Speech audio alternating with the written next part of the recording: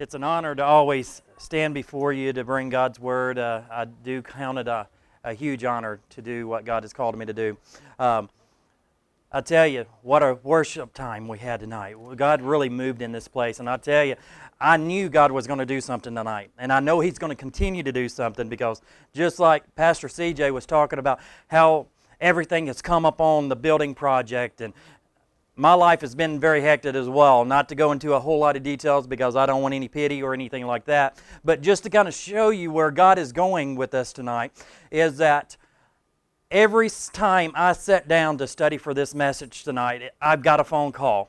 And I had to go take care of another house, or I had to go take care of a kid on campus, or I had to run one to the doctor, or something like that. It's been constant and everything. But I know God has a purpose, and I know He's building our church, and I know He's building this community for a great revival, and I am expecting it. And just kind of a spoiler alert before we get to the end of the message, we win. God is still on the throne. There's nothing that Satan can do to harm us, and he has lied to us for way too long.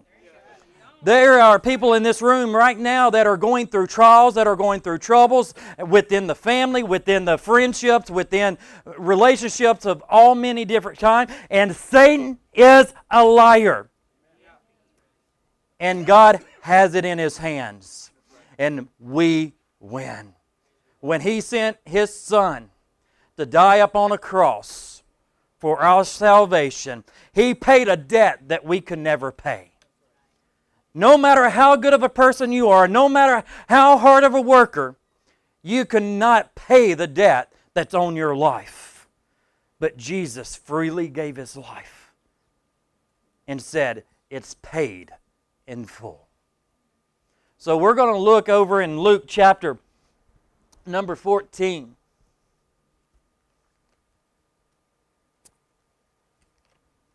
And verse 28. Luke chapter 14 and verse 28. It says, suppose one of you who wants to build a tower, will he not sit down and estimate the cost to see if he has enough money to complete it? Let's even go into verse 29 where it says, for if he lays the foundation and is not able to finish it, everyone who sees it will ridicule him, saying, the fellow began to build and was not able to finish. Dear Heavenly Father, we thank You for this day. We thank You for your many blessings. And I just pray that You would use me as Your mouthpiece. Anoint these ears to hear, and let Your word come forth in our life. Now, anytime you take on a building project like our church, or if you're trying to build your house, before you can just start doing dirt work, you got to start estimating and see, okay, how much money is this going to take? How much is this going to cost me? And do I have enough income coming in to pay the loan payments that it's going to take to pay off this build? So you got to count the cost of what is being done. It wasn't just a couple of weeks ago I had some problems out of my Yukon, and I had to take it to the shop. They took a look at it, and they said, okay, this is what's wrong. I didn't automatically say fix it. The first question I had is, how much is it going to cost me? Because the bad thing is, if you tell them to fix it and you don't have the money, what's going to happen? You probably won't be getting your car back anytime soon.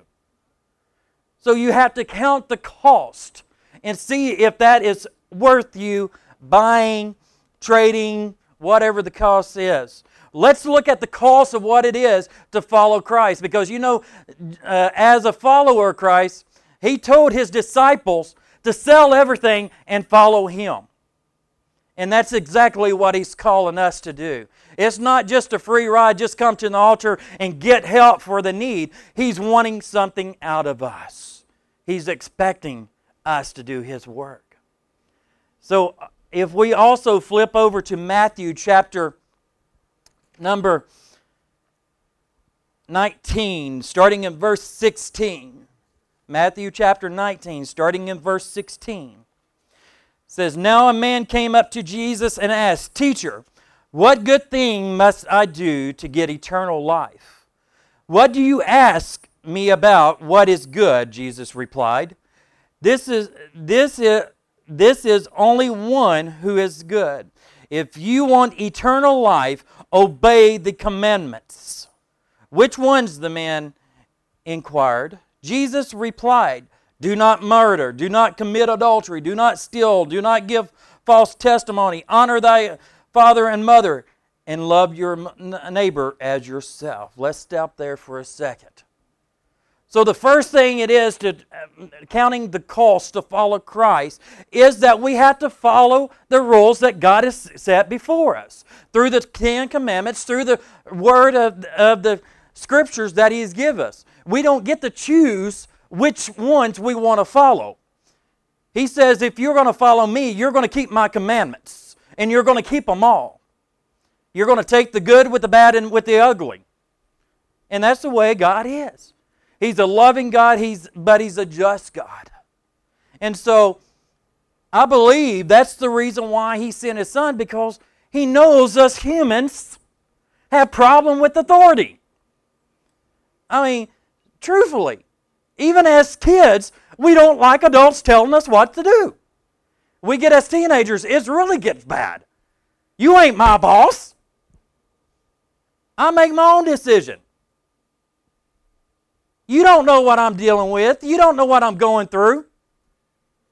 Sorry to bust your bubbles, teenagers. Yes, adults know what you're going through. Some of us might have been there a little bit longer than others, but we've all been there at one time or another. But, so I believe God was like, these humans, they're going to have a little bit of problem following my rules. So I need to send an answer for them. So He sent His Son to die upon that cross, just like I was talking about just a few minutes ago, to pay the debt that we could never pay. That's one of the rewards. Even though we have to count the cost and we have to give our life and we have to submit to all these authorities that God gives us, the reward to that is it's all been paid for. And believe me, knowing my life, the things I've done, the ways I have fallen, I sure didn't deserve it. But God loved me so much that He did not give on me. And He gave His Son to die for me. And He gave His Son to die for you. So we have to submit ourselves to the laws that God gives us. And one of the things that God tells us to do is that we have to give our whole life, 100% of our life, over to Him. So many times we like to keep certain part of our lives. God, if you take care of my bills, I'll take care of my family. If you take care of this problem that's arising, I'm going to take care of my friendships. But that's not what God's asking. He said, I want your family. I want your kids. I want your friends. I want everything. I want the movies you watch. I want the music you listen to. I want 100% of your life. We are not our own. We have been purchased by the blood of Jesus Christ. And so we need to give 100% of our life to His will. And we just need to surrender and say, God, whatever I need to do for you, here I am. I surrender, and I'm going to serve you. It was spoken right before service began. For me and my house, I'm going to serve the Lord.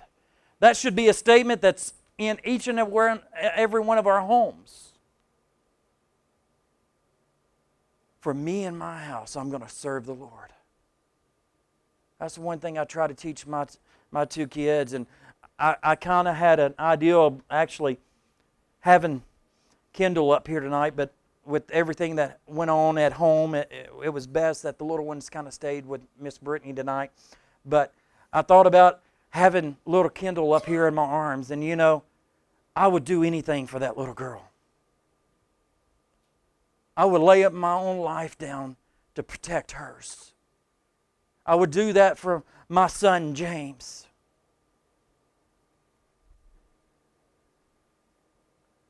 But I do know in the end, they are not mine. God blessed us with those children. God has also blessed us with many other kids since we have been at New Beginnings. And as much as I would die for each and every one of them as well, they're not mine. They belong to Jesus Christ. And I need to do what I've been told to do, and that's to live the life, to share the life into them, to train them up in the Word of God. You know, with both of our biological kids, James and Kendall, we went through the dedication service like we normally do with babies. And you know, at that moment, when you decide to give your child a dedication service, you are saying, God, I thank you for this blessing that you have given me, but I know you are their father. They belong to you.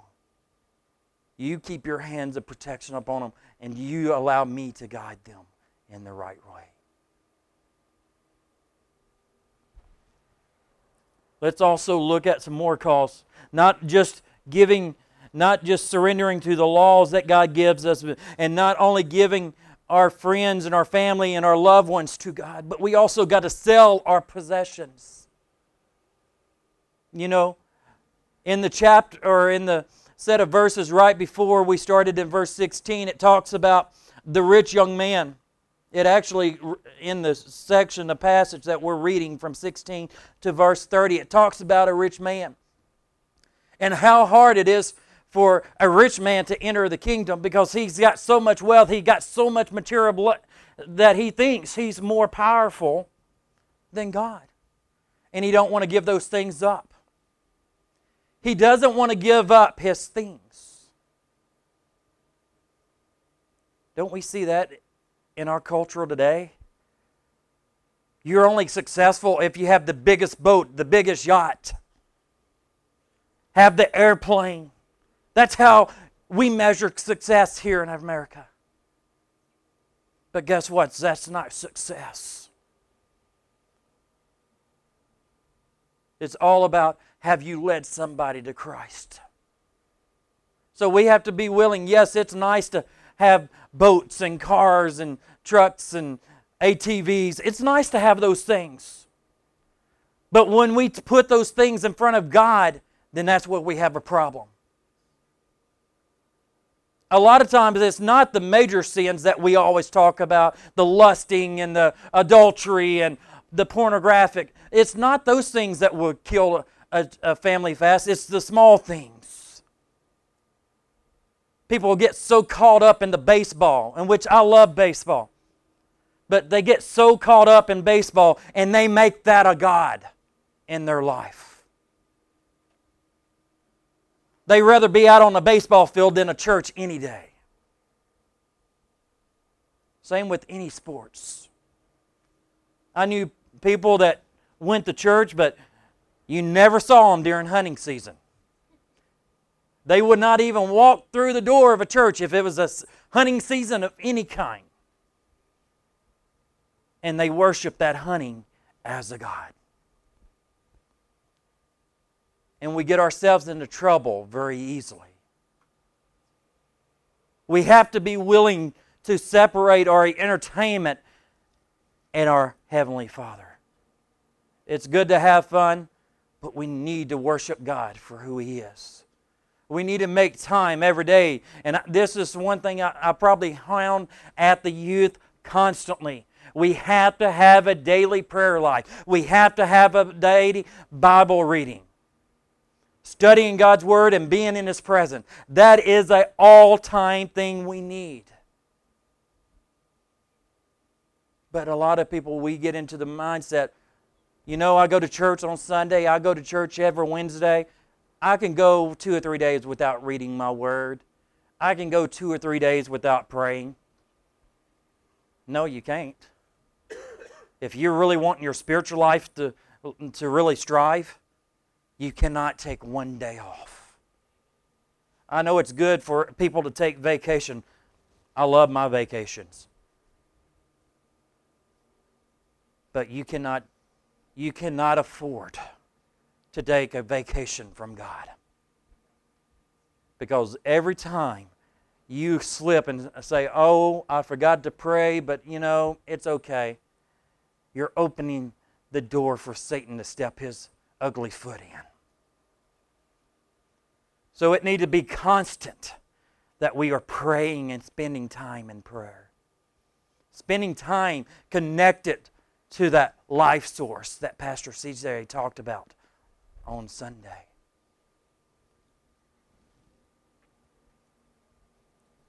So we got to be able to follow the rules. We got to sell all of our possessions for God. And we got to leave our family and friends to Him. That costs a whole lot. Look at Job. He loved God. He was a wealthy man. Had a great family, great friends. Lost it all. Because Satan bet God that he could make him turn on him. But Job had his eyes in the right place. I believe Job was a man that prayed daily, that studied his word daily. Yes, he was tempted. Even his own wife said, why don't you just curse God and die? He listened to temptation of some of his friends. But in the end, he kept true. And he gained everything back. Plus more. And that's what I want you to realize tonight. If you give God everything, your life, your family, your friends, your music, your everything that could ever take place in your life, if you give it over to God, it's not going to be a bed of roses that so many people think it will be. It will be a hard road. But you got the comforter to walk through it with you. You got the peacemaker that's going to take every problem upon himself. You got the comforter to give you comfort in those terrible nights. And the joy that comes in the morning.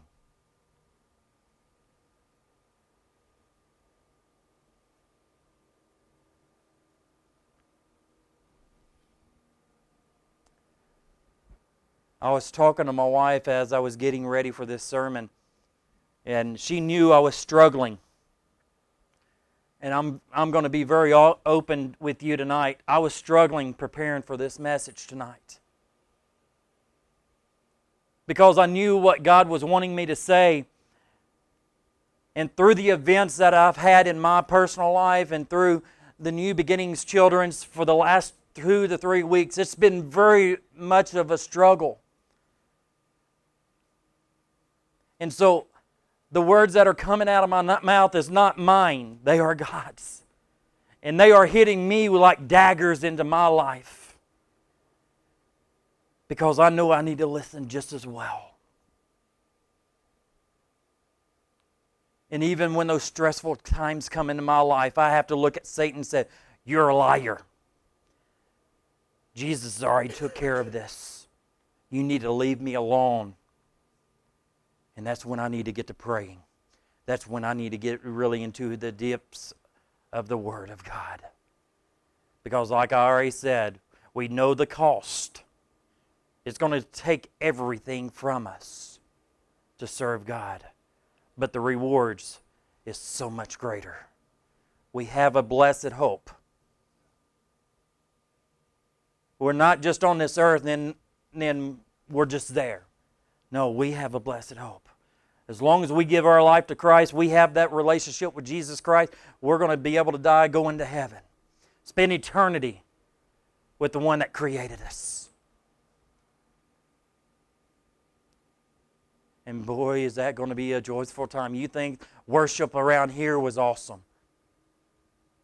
That's just a little taste of what it's going to be. And the freedoms that we're going to have, man, the freedoms. The stress, the worry's over. But the only way to get there is we got to sell out. Completely, 100%. Knowing that we have to give it all. But we're gaining so much more than we could ever pay. Dear and Father, we just thank You for this day.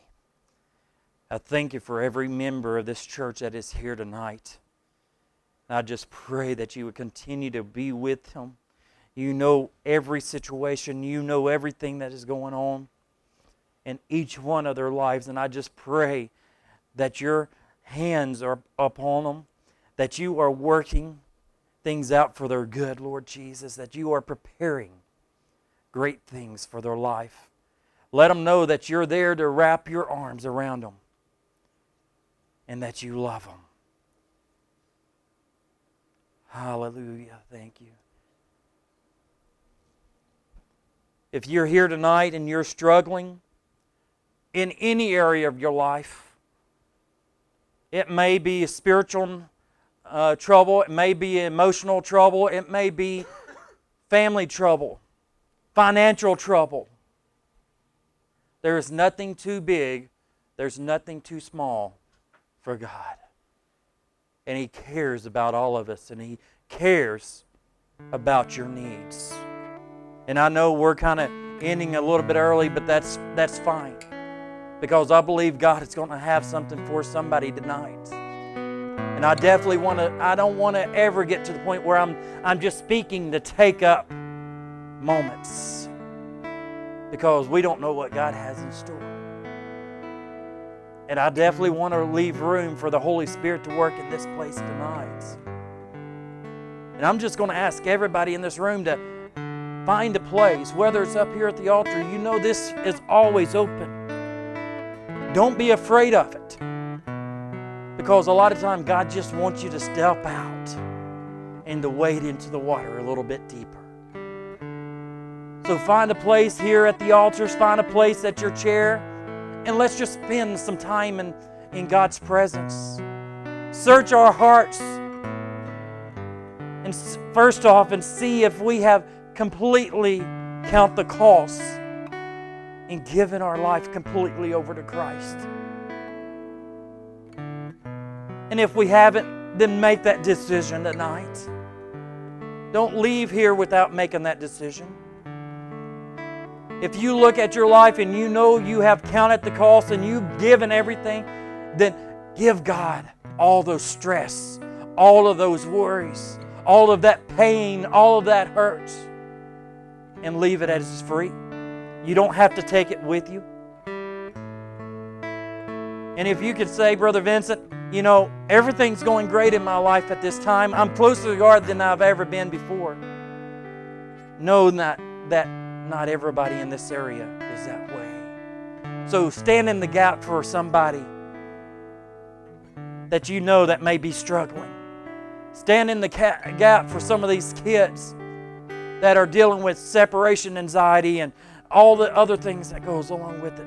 There are kids hurting all over this world, and they need somebody to intercede for them. So let's just find this place and just pray.